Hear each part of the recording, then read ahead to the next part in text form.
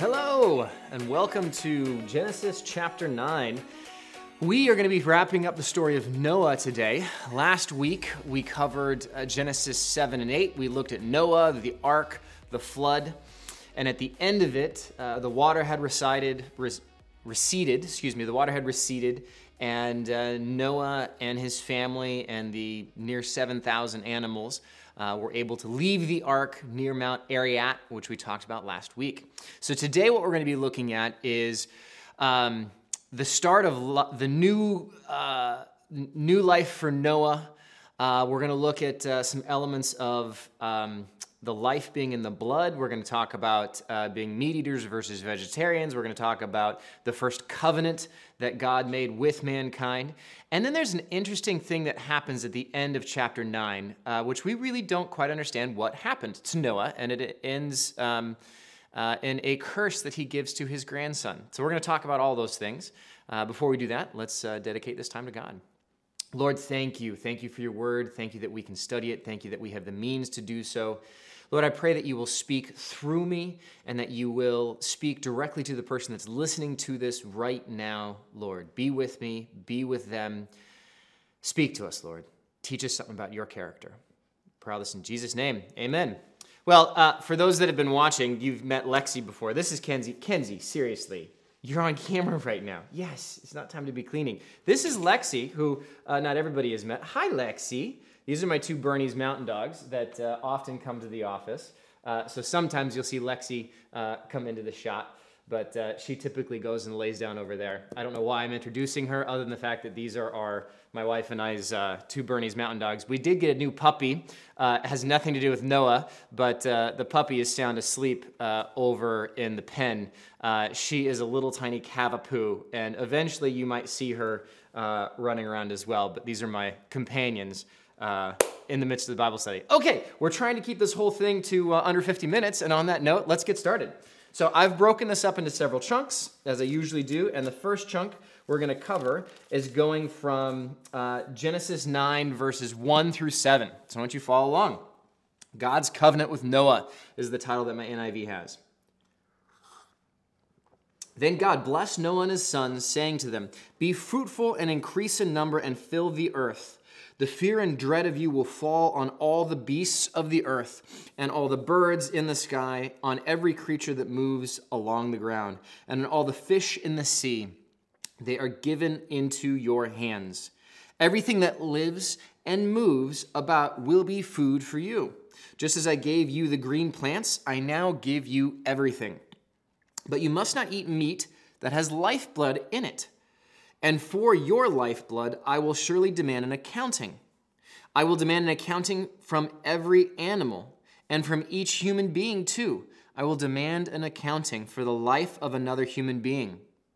Whoever sheds human blood, by humans shall their blood be shed. For in the image of God has God made mankind. As for you, be fruitful and increase in number, multiply on the earth and increase upon it." Now, this is actually quite similar to the opening of Genesis 1. Very similar. In fact, let's flip over to that. Leave your finger here, and let's flip over to Genesis 1:28. God blessed them, Genesis 1:28. God blessed them and said to them, "Be fruitful, increase in number, fill the earth and subdue it, rule over the fish of the sea and the birds in the sky and every living creature that moves on the ground." Then God said, I give you every seed-bearing plant on the face of the whole earth, and every tree that has fruit and seed in it, they will be yours for food. And to all the beasts of the earth and all the birds in the sky and all the creatures that move along the ground, everything that has the breath of life in it, I give you every green plant for food, and it was so. So we see here God give a similar command to Noah as he gave to Adam. Go forth and be fruitful and multiply. This is your earth. This is your land to live in. And there is a charge of being stewards over it. There is an interesting thing here, though, is that there is, when you read Genesis 1, there's some question about whether or not people were vegetarians. God says, I give you every green plant and every tree that bears fruit for food. He then says, and all the beasts of the field, etc. But there's stipulation that, well, that might have meant that you are in charge of them, but you're not meant to eat them. And we see further reaffirmation of this, that before the flood, mankind was vegetarian. And the reason why we know that is because God says straight up right here, just as I gave you the green plants, that's previously, I now give you everything. I now give you everything to eat. So after the flood, people started eating meat. But it's an interesting thing that God spells out here for him in regard to the lifeblood. In regard to the lifeblood, we see that in verse 4, but you must not eat meat that has the lifeblood still in it. And for your lifeblood, I will surely demand an accounting. It's said several times. And then there's also this verse of whoever sheds human blood, by human blood will be shed. So I want to talk about this for a moment. Deuteronomy 12:23. But be sure you do not eat the blood, because the blood is the life. You must not eat the life with the meat. So there's this interesting question of what is God talking about here? And still to this day, so mankind today, science, we are able to create artificial hearts. We are able to transplant organs. We are able to replace things and do all kinds of stuff to our bodies. But blood is, we cannot artificially create it, which is why there's the blood drives, which is why people need to give blood, because when an injury happens, a hospital has to replace the blood lost by the injured with somebody else's blood that matches their blood type, because life is in the blood. It is an essential thing for us to be able to survive. And we, as of yet, have not been able to artificially create blood. Blood is not to be food. So when a sacrifice is offered, and we're going to talk about that in the future, of the Levitical sacrificial system, what they would do is they would drain all of the blood out, and they would take some of that blood and put it as an offering to God. But they made sure never to eat any meat that had blood still in it. And the reason for this is that there's an ancient pagan cult traditions were that if you ate and drank the blood of something you killed, you then took on the power of that animal or human. So if you kill your enemy and you drink your enemy's blood, you take on their power. If you kill a tiger and drink the tiger's blood, you then take on the power of a tiger. It was a pagan perspective, an ungodly practice that was in the culture after Noah. It was an element. And so God made sure to make it very clear that this is not something to be done, that the life is in the blood. And there's this element of respect that is due to any created creature. And that's one of the reasons why you are supposed to drain the blood out. There's also an element, one perspective is from a health standpoint, is there's a lot of diseases and whatnot that can be transferred in the blood. And so when you slaughter an animal, you drain all the blood out of it first, and then you cut it up and you cook it, as opposed to drinking the blood. Now, this doesn't mean that you can't have a medium rare or a rare steak that still has a little bit of blood in it. That's okay. The difference is doing this as a cult-type practice. What I want to do is flip over to Leviticus chapter 17. So leave your finger here and flip over to Leviticus chapter 17. And we're going to pick it up on verse 10. Leviticus 17:10. I will set my face against any Israelite or any foreigner residing among them who eats blood, and I will cut them off from the people. For the life of a creature is in the blood, and I have given it to you to make atonement for yourselves on the altar. It is the blood that makes atonement for one's life. Therefore I say to the Israelites, none of you may eat blood, nor may any foreigner residing among you eat blood. The important thing to note here, the life of the creature is in the blood, and I have given it to you to make atonement for yourselves on the altar. It is the blood that makes atonements for one's life. For further study, if you want to dig into this, Leviticus 16 goes into and explains the Levitical system of the sacrifices done in the tabernacle and then eventually done in the temple, of animal sacrifices that were done for the atonement of sin. And to keep going on this, you have Leviticus 16 outlines this, is that you take something that's very valuable to you.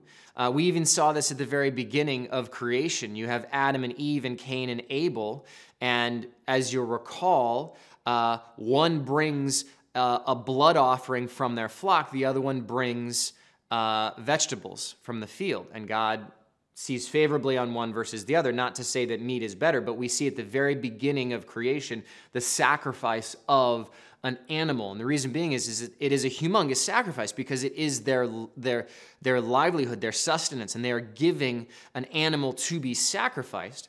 And it was done in an atoning fashion, meaning that there is a atonement for sin by sacrificing something that is incredibly valuable to you. And that was the idea of the system. I'm not going to go into it and explain it, but it's an interesting study, is to go and read Leviticus 16 and look at how to the Jews and in that time sacrifices were made as an atonement. And then to continue on that study, here's a question. Exodus is the next book in the Bible, and you see Moses, the instrument of God to bring the people, the Jews, out of enslavement under the Egyptians, right? Well, we see Passover. Passover is the last of the plagues in which the spirit of death comes and kills all of the firstborn males in Egypt. But for those who sacrifice the Passover lamb, and in Exodus it's outlined very specifically, it's supposed to be a 1-year-old spotless lamb that is killed and the blood is put on the doorpost. There's very specific instructions on what you're supposed to do, and this celebration, the Passover, is still celebrated by Jews today. But this lamb is killed and slaughtered, and because of the sacrifice and the blood put on the doorpost, that house is passed over. This then is an illustration of Jesus. And the reason why he is called the Lamb of God is because he is our Passover lamb. This entire sacrificial system is in place from the very beginning, and it's in the blood. The blood is critical to it, and we see Jesus say at the Last Supper, when he takes the bread and breaks it, "This is my body." Then he takes the cup. It says, "This represents my blood, the blood of the new covenant made in my blood." It all connects. It all points to Jesus. And that's what we're talking about right here when you look at the life and the blood. So it's very significant and it's huge. And so when you do, we are able to eat meat. It doesn't mean that we're supposed to go back to being vegetarians. But if you are practicing the pagan practice of drinking the blood of the animal after you kill it, stop. And after you murder somebody, drinking their blood, you shouldn't do that. That's wrong. Okay, continuing on. Oh, and the Bible verse, if you want to, on the Passover lamb, John 6, 53 through 54. John 6, 53 through 54 actually talks about the fact that we are to do communion in representation of Christ's sacrifice. This is actually one of the reasons why skeptics in the first century, they saw the Christians as being cannibals because of the practice of communion, where we eat the bread and we drink the cup in representation of, but they saw it as a cannibalistic practice of us drinking Christ's blood and eating his body. It's an interesting study. Okay, continuing on, we are trying to keep on time here. So Genesis 9, 8 through 17. Then God said to Noah and to his sons with him, I now establish my covenant with you and with your descendants after you, and with every living creature that was with you, the birds, the livestock, and all the wild animals, all those that came out of the ark with you, every living creature on earth. I establish my covenant with you. Never again will all life be destroyed by waters of a flood. Never again will there be a flood to destroy the earth. And God said, this is the sign of the covenant I am making between me and you and every living creature with you, a covenant for all generations to come. I have set my rainbow in the clouds, and it will be a sign of the covenant between me and the earth. Whenever I bring clouds over the earth and the rainbow appears in the clouds, I will remember my covenant between me and you and all living creatures of every kind. Never again will the waters become a flood to destroy all life. Whenever the rainbow appears in the clouds, I will see it and remember the everlasting covenant between God and all living creatures of every kind on the earth. So God said to Noah, this is the sign of the covenant I have established between me and all life on earth. So this, in the covenantal system, covenantalism, a covenant is a contract. It is an agreement. The term cut covenant. You today, when you buy a house, you sign a covenant. You sign an agreement. It's the same thing. When you cut covenant, the idea there is in this agreement. You buy some land. Any of those things, it's a covenant. It's an agreement. It's a contract. And there are two types of contracts that God creates, covenants that God creates. Unconditional covenants and conditional covenants. Unconditional covenants mean that regardless of what you do, God is going to keep his part of the bargain. A conditional covenant means that between these two people, let's say you're buying a plot of land. I am buying this plot of land, and in exchange for this plot of land, you are giving me this number of sheep. You are paying me this amount. Each person is supposed to bring to the table their half, their portion. And we're going to see this with Abraham and God's covenant with him of the cutting of the covenant. There was a practice that we're going to see when we see Abraham of actually cutting animals in half and then walking through them, not through the animal, but having one half on this side and one half on that side, and then the two parties of the covenant walking through in between the two together. And the idea being, if either of us break this covenant, may this happen to us. It was a big deal. It was more significant than the actual signing. It was saying that I'm not going to break this deal and you're not going to break this deal. But an unconditional covenant means that God is going to do his portion and mankind needs to do nothing. So the major covenants. What are the major covenants? Well, we have right here the covenant with Noah. God's unconditional covenant with Noah and the people to follow is that he will never destroy the earth with a flood. Now, it doesn't mean he's never going to destroy the earth. The earth will be rolled up like a used garment, as Revelation says, and it does have a timeline on it. 2 Peter chapter 3, we looked at last week, talking about the end times, and God will not destroy the world with a flood. 2 Peter 3 talks about the fact that it's going to be with a fervent heat. Everything's going to burn. Everything's going to melt. That is coming. That judgment is coming. But the Noahic covenant, the covenant with Noah, is a promise never to destroy the earth with a flood. Now, the symbol of that we're going to come back and talk about is the rainbow. Let me keep going on the covenants and we'll come back to the rainbow.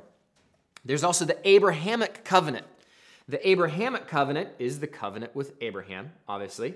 And that is in Genesis 15, 9 through 21. And again in Genesis 17 are the two elements of this covenant. This is an unconditional covenant. This is where the outline of the promised land that is still contested to this day, God outlines what the promised land is for the Jews, the land that Israel was given by God They have not possessed, to this day, they still have not possessed the full scope of what God promised them of the promised land. As Israel is today. It's a very small portion of what God promised. Another element of the unconditional Abrahamic covenant, the covenant with Abraham, is that I will bless the nations that bless you, and I will curse the nations that curse you. The entire world will be blessed through you. This is a prophecy leading towards the Messiah. The Messiah would come through the Jews, and the entire earth will be blessed through them. But this is an unconditional covenant, meaning it still exists to this day with Israel. And you can see that in world news. In fact, there's been books that have been written, studies that have been done. When you look at American history and what presidents have done and the way America has treated Israel as a nation, there is a direct correlation. When America does positive things to help Israel, there are positive effects that happen to the United States. When America does bad things, or whatever you want to call it, things that are harmful to Israel, America suffers for it. Now, the skeptic and the atheist will say, well, those are not correlated in any way whatsoever, but it's an interesting study. You can do a Google search for it. It's interesting, the articles that you can find. And if you believe in the Bible, that covenant is still in place to this day. Other covenants, you have the Mosaic covenant, the Sinaitic covenant are the two names for it, and this is the covenant made at Mount Sinai after Exodus, the Ten Commandments, the law. This is the law of Moses. The law was given to Israel by God. This is a conditional covenant. If you do this, I will do this. Exodus 19 through 24, chapter 19 through 24 goes through this. Exodus 19 5 through 6. Now, if you obey me fully and keep my covenant, then out of all nations you will be my treasured possession. Although the whole earth is mine, you will be for me a kingdom of priests and a holy nation. And across chapters 19 through 24, he goes through and spells out all of the rules, all of the things that you must do, and all the blessings that will come from this. Verse 8 of chapter 19 is the agreement of Israel. We will do everything the Lord has said. Now, as you study Exodus and you study Numbers, and as you study through the books of history, you will see a pattern that happens between Israel and God in this covenant of following God, then backsliding. You have the judges that come in that call the people to repent and follow God. Sometimes they do, sometimes they don't. They always backslide. Then you see the prophets come in and the same thing. Repent. This is going to happen if you do not repent and follow God. This will happen. And sometimes they repent and sometimes they don't, but they always backslide. We are no different than the Jews in that regard.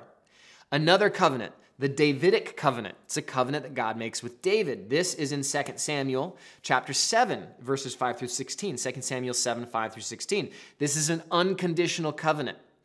It's a promise to King David that his kingdom will be established over Israel, and an heir coming underneath David in David's lineage will sit on the throne of Israel forever.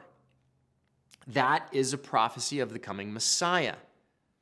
This is also the reason why the genealogy in Matthew 1 is so critical, why Matthew starts with the genealogy going from Abraham through David and showing how Jesus is in the lineage and a descendant of King David because of this prophecy. It's important. Matthew started out his gospel with that very critical element because the Jews would be looking for that one that was one of the prophecies of the Messiah, is that he would be a descendant of David. That's the Davidic covenant. Then there is the new covenant. The new covenant, Jeremiah 31 through 34, is in the Old Testament. This is a prophecy that Jeremiah gives, inspired by God, to Israel, a promise of a new covenant, a covenant based 100% on grace, an unconditional covenant that God will bring and make with mankind And that's what we see in Jesus Christ. That's what we see at the Last Supper, where Jesus says, "This is a new covenant made in my blood." The Lamb of God, the sacrifice that was made once for all mankind. That's the covenantal system. Now, getting back to the Noahic covenant, or the covenant with Noah, you have the rainbow. The rainbow is God's sign as a reminder. Now, he says that it's a reminder to him, but here's a question for you. Why does the rainbow exist? Does God need a reminder? Does God see the rainbow and go, "That's right, I was going to destroy earth again with a flood, but I see this rainbow. Now I remember I made that promise to Noah and all of his descendants. Shoot, I can't flood the earth again." No, the rainbow is a reminder for us. And think about it in Noah's day. I was thinking about this. I always try, and I think it's a good practice, to put yourself in the shoes of the person that we're reading about. Noah has been with his family. There's 8 individuals on the ark and some 7,000 animals stipulated for a year.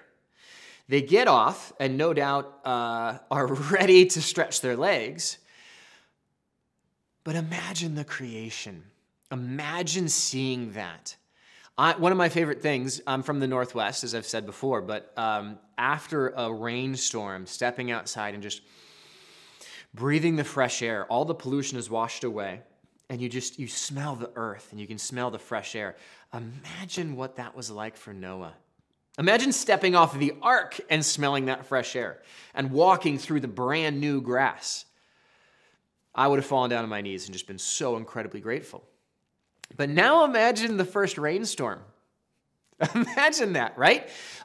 Noah is starting to work the soil, which we'll talk about here in a second. He's planting crops, and the first rainstorm comes. Imagine how terrified you would be, because you just spent a year and you watched everybody that you know and love die, drowned. And you see rain. I mean, the first time it rained, he must have been terrified. The first storm that came was like, "God, again? Really?" And then the rainbow comes through. And it is a reminder for Noah. Now, we today, when you look at the rainbow, I don't see that. When I look at the rainbow, I'm not like afraid that God is going to flood the earth. That's not a fear that I have, because obviously I'm not Noah. So what does the rainbow symbolize? The rainbow, to me, symbolizes God's love. It is a reminder of the covenant, right? It's a reminder for us that God made a covenant that he will not destroy the earth with a flood. And so many people use the rainbow as a symbol of love and acceptance for all. And there is an element of that. So I was curious. The homosexual community uses the flag, the rainbow flag, as their symbol. I did some research on it. It was 1978 was the first time that the rainbow flag was used as a symbol for homosexuality. It was at a gay rally in San Francisco. Before that, I didn't know this, but before that, it was a pink triangle. And they wanted to come up with a new symbol. Why? Because the pink triangle as a symbol for homosexuality was created by the Nazis.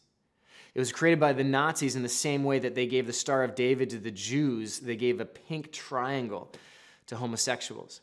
I completely understand why they wanted a new symbol that was more loving. And the rainbow is a logical choice. You look up in the sky, and from a biblical perspective, it is a reminder of God's love. But for me, it's also a reminder of the covenant that God made and the last covenant, the new covenant made in Jesus. So God destroys everything on earth, and then he gives us this sign. God does promise that judgment is coming on the earth, and that he is going to destroy the earth, and all will be judged. And it's going to be with fire. So when I see the rainbow, what I see is a reminder of the new covenant in Christ. Christ is to us what the ark was to Noah. God rescued his people, Noah and his family, from the destruction and the judgment. And in the same way, when I see the rainbow up in the sky after a storm, I'm reminded of the fact that another flood is coming, but this time it's fire that's coming. And it spurns in me this reality that there's a lot of work to be done. We are not done.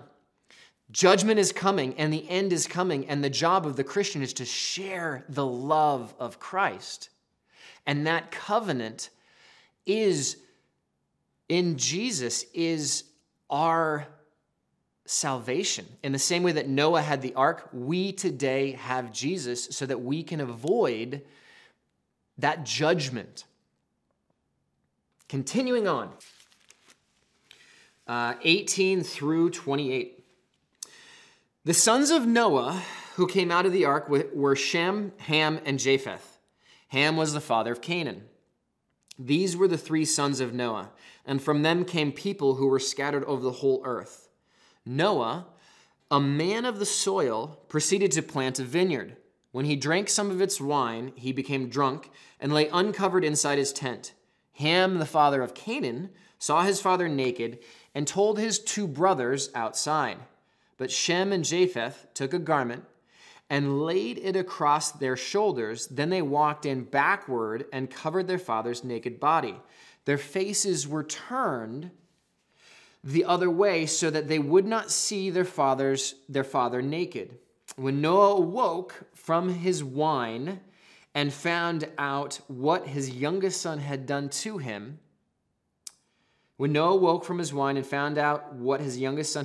he said, "Cursed be Canaan. The lowest of slaves will he be to his brothers." He also said, "Praise be to the Lord, the God of Shem. May Canaan be the slave of Shem. May God extend Japheth's territory. May Japheth live in the tents of Shem, and may Canaan be the slave of Japheth." After the flood, Noah lived 350 years. Noah lived a total of 950 years, and then he died. What happened here? This is really interesting. Let's talk about this. Let's break this down. First of all, we have the sons of Noah are Shem, Ham, and Japheth. Now, from this, we do get the descendants, which are the Japhethites, the Hamites, and the Semites are all of the descendants, the people groups of these three. Japhethites are the descendants of Japheth. Hamites are the descendants of Ham. And Semites are the descendants of Shem. Now, which people group are the Jews? Semite. Do you recognize that word? Anti-Semite, anti-Semitic. Shem is the great, it's either 5 or 6 or 7 greats. I think it's 6 great grandfathers of Abraham, Father Abraham. So the Jews come from the line of Shem. Ironically, in looking up the definition of Semite, is descendants of the Semitic language, which puts both Jews as well as Arabs in that category of being Semites, which I think is rather ironic when the term anti-Semitic or anti-Semite means against the Jews. And Iran, the Arab nation of Iran, sees the Jews as the number one enemy and are by definition anti-Semitic, but they're not because they themselves are Semites. I just thought that was interesting. I didn't realize, that term gets tossed around, anti-Semitic, and I knew that it meant against Jews, being prejudiced against Jewish people. I didn't realize where that term comes from, but it comes all the way back from Shem as being one of the descendants. Interesting stuff, right? Okay, so continuing on, we see here Noah, a man of the soil, verse 20. Now, those of you who have an ESV, it says that Noah became a man of the soil. We discussed this in Genesis, it might have been last week, it might have been the previous week, that we don't know what Noah's occupation was. What did he do before the flood? We don't know. We don't know if he had any experience being a carpenter or not. We do know that he did make an amazing boat that lasted through a year of being on the water, made entirely of wood. So we do know that, but we don't know what he did before that. We do know afterwards, after the flood, obviously he is going to become a farmer because he needs to populate the earth, and there's nothing built, no infrastructure, so he must be a man of the land. So a man of the soil, a farmer. So he proceeded to plant a vineyard. Now, he gets drunk. Drunkenness. This is another conversation. Let me see my notes here. Drunkenness. What does the Bible say about alcohol? You could do an entire talk on this alone on alcohol. Does the Bible forbid drinking alcohol? There are some Christian groups that completely forbid it outright. In Malawi, when I was in Africa, the church group there completely forbid it. They don't touch it. It's not allowed for Christians. Now, that is not biblical. In the sense of making an argument that you should not ever drink alcohol, you cannot make that argument from a biblical standpoint that you're not allowed to drink alcohol at all. Now, the support for it, the very first miracle that Jesus does is turning water into wine at a wedding, right? And you do see instances where Paul actually recommends to Timothy to drink some wine for his digestive system. So we do see instances in which the Bible does support it. Now, there is overwhelming, very clear evidence that we are not to get drunk. The verses on that are very clear. So are you allowed to drink alcohol? At your own discretion. Are you to get drunk? No, absolutely not. Verses on this. There's 3 that I'm going to give you. Isaiah 5:22. Woe to those who are heroes at drinking wine and champion at mixing drinks. When I first read that, I completely pictured a frat boy, college. Anybody who has been in a traditional secular university and been into a fraternity, you know the guy. You know that guy that is a hero at drinking wine and a champion at mixing drinks and drinking challenges of who can drink the most before they pass out. Woe to you. Ephesians 5:18. Do not get drunk on wine, which leads to debauchery. Instead, be filled with the Spirit. That's Ephesians 5:18. Proverbs 23:20. Do not join those who drink too much wine or gorge themselves on meat, for drunkards and gluttons become poor, and drowsiness clothes them in rags. The other thing I will say, there is support for this idea of those who are called to ministry to not get drunk at all, to not even drink alcohol at all. The Levitical priesthood was an old covenant system set aside for the priesthood and that vocation. The taking on the Levitical vow meant you did not drink alcohol ever in your life or for a period of time. So there is precedence to not drink alcohol at all, especially if you are in a position of authority, or if you are, regardless if you're in the church or not, or if you are a pastor or a person of leadership within the church, there's a strong call not to drink alcohol at all. And the backing for that, and this is the end of this, is that Paul calls us to not do anything that would cause our brother to stumble. And for some, alcohol is a huge issue. So if they see you as a church leader or someone who is influenced drinking a beer, it might cause them to stumble. But the question is, Noah gets drunk. Now, I can sympathize with his situation. Everybody he has loved has died. His only peer is his wife. I've been married, my wife and I have been married for 19 years. We've been together for 22, and I love her. I absolutely love her. But if it was only the two of us and our children on earth, that's a tough gig. That is tough. And then to go through the mental element of having everybody that you have ever loved be killed, I can understand and sympathize with Noah's situation. I'm not condoning it. You can understand why Noah may have been tempted to get drunk. Now, what happens? This is the last thing we're going to talk about is why does Noah curse Canaan? What does Ham do? Right? So we see Ham, the father of Canaan, saw his father naked and told his two brothers outside. But the brothers, they get a garment, and they lay it across their shoulders, and they walk backwards, covering their father in his naked body. Does this justify the curse that follows? And why does Noah curse Canaan and not Ham? So Canaan is Ham's youngest male child, right? So it's Noah's grandson. Noah finds out what Ham did, and the first thing he says is, "Cursed be Canaan." Okay, so a few things to talk about. First of all, I want to say this. The Bible does not tell us. The Bible doesn't tell us. So anything that you're gonna guess, these are all the theories are speculation. They are us putting our perspective on it. And some of the things that are very interesting that I found, I think they're quite outlandish and kind of crazy on the extreme on one level. The most extreme that I found is that there is a rabbinic, meaning the rabbis, a Jewish perspective that is held by some, that Ham castrated Noah. Where you get the biblical foundation for that, I have no idea, but I could understand why Noah would be upset when he came to.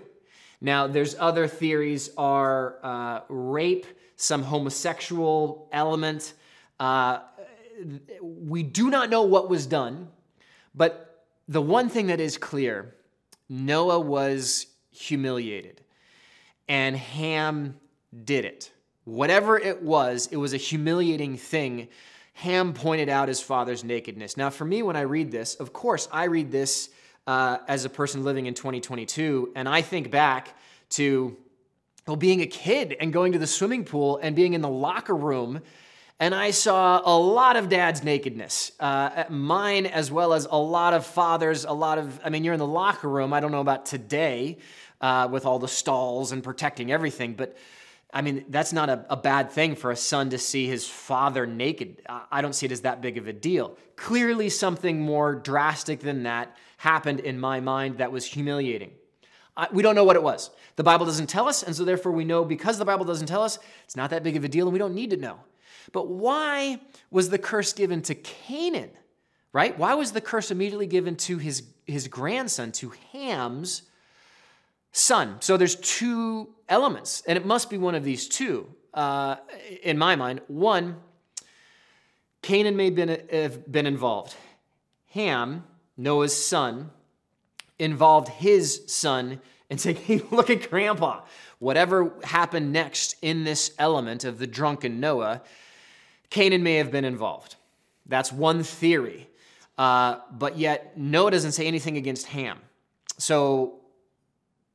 But we know from Scripture that Ham was the one who did it, so Canaan may have been involved. Theory number two is that the punishment on Ham, the most severe punishment that Noah could give, was to punish his son.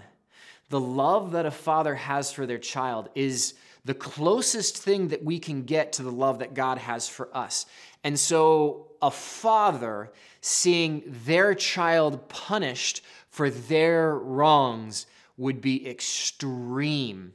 And I think that is likely what it is for the reason for this curse.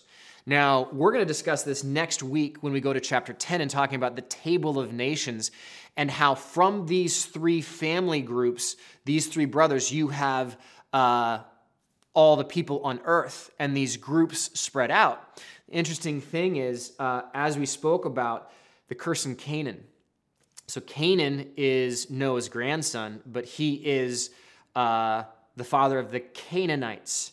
And we see this, the judgment on the Canaanites. The Canaanites, as a people group, occupied Canaan, the land of Canaan, before Israel came and took it over. And we see this in Deuteronomy.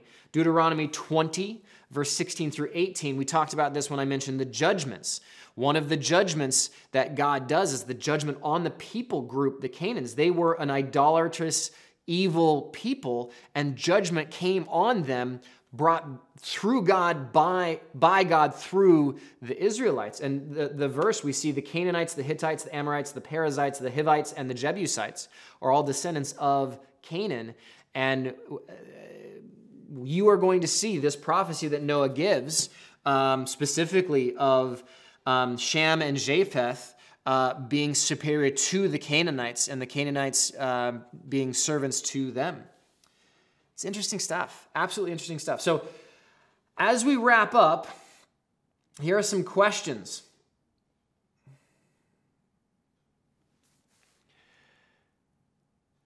When you see a rainbow in the sky, what do you think? What does it conjure up in your mind? That's question number one. When you look at a rainbow, what do you see? Question number two, why did Noah get so upset? Now, this is a question that we do not know the answer to, but it's something to think about. I think it was something more severe than culturally what we see today as simply his son seeing him lying there naked being drunk. I think it must have been something worse than that, but we don't know what. In my mind, it's simply a humiliation, is that his son humiliated him. Now, so that's a question. What do you think got Noah so upset? And here's another question. Would that situation have happened if Noah hadn't gotten drunk in the first place? Was alcohol the catalyst for this whole situation, the curse that happened? Was it caused by alcohol? Now, obviously, Noah chose to get drunk, but it's an interesting question. And those who have dealt closely with alcoholism, you understand how destructive it can be. And then the final question, why did Noah curse his grandson Canaan as opposed to his son Ham? All three of these questions we can't really know the answer to, but I think it's important to think about because it does relate to us directly today. When I see the story of Noah, there are two things that pop up in my mind. One, judgment. It sets a precedence that the world was incredibly evil, and God judged it and destroyed it, and that's coming. That is coming. Judgment is coming for every single human and for the earth. We will be accountable. As we just read, we will be accountable. But I also see, when I look at the story of Noah, God's provision and God's love. And the rainbow is a reminder of the covenant that God made with Noah and then us as his descendants, of the fact that he provided Noah with an escape, with an ark, and he has provided you and me that same escape. And right now, I'm going to pray right now. And if you haven't accepted Jesus as your Savior, you can pray this prayer with me right now. It's a simple prayer. And if you are a Christian, you can pray this again. The one thing that God requires of this unconditional covenant, the new covenant, is simply that you accept it in your heart. Romans 10:9 and 10 says, if you believe in your heart and speak with your mouth that Jesus is who he said he was, that he is fully God, fully man, and that he died on the cross for your sins, you are saved. Belief in your heart is the only requirement. There aren't works. You don't need to do all of these things. It's not faith plus works. It's simply faith. So I'm going to pray right now. And if you want to accept Christ, I invite you to join me and repeat with me. And for those who are already saved, repeat it all the same. Lord, I need you. I am broken and I am in desperate need of you and your love. Lord, I invite you into my life. Come into my life and change me from the inside out. I acknowledge and believe the work that you did on the cross. Thank you for dying for my sins. Thank you for saving me. Please now come into my life and change me from the inside out.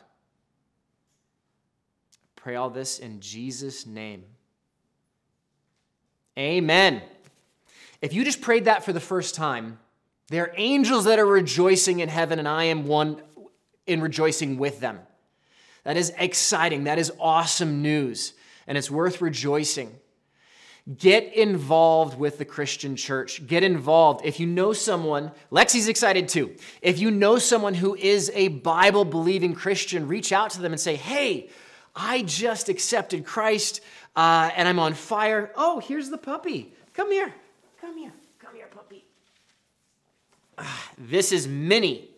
Her name is Jasmine, but we call her Minnie for short because she has the same colorings as a burner, and she's a mini burner. If you just accepted Christ, get involved with a church. Find a church that is a through the Bible church or a biblically based church, and go and check it out. Talk to the pastor. Let him know that you are a new believer, and get involved. I love you guys. Next week, we are going to cover, hi Jasmine. Next week, we're going to cover Genesis chapter 10, where we're going to see the genealogy and the table of nations. And then next after that is Genesis 11, where we get the Tower of Babel. I love you guys. Have a phenomenal week, and we'll see you next week. Jasmine loves you too.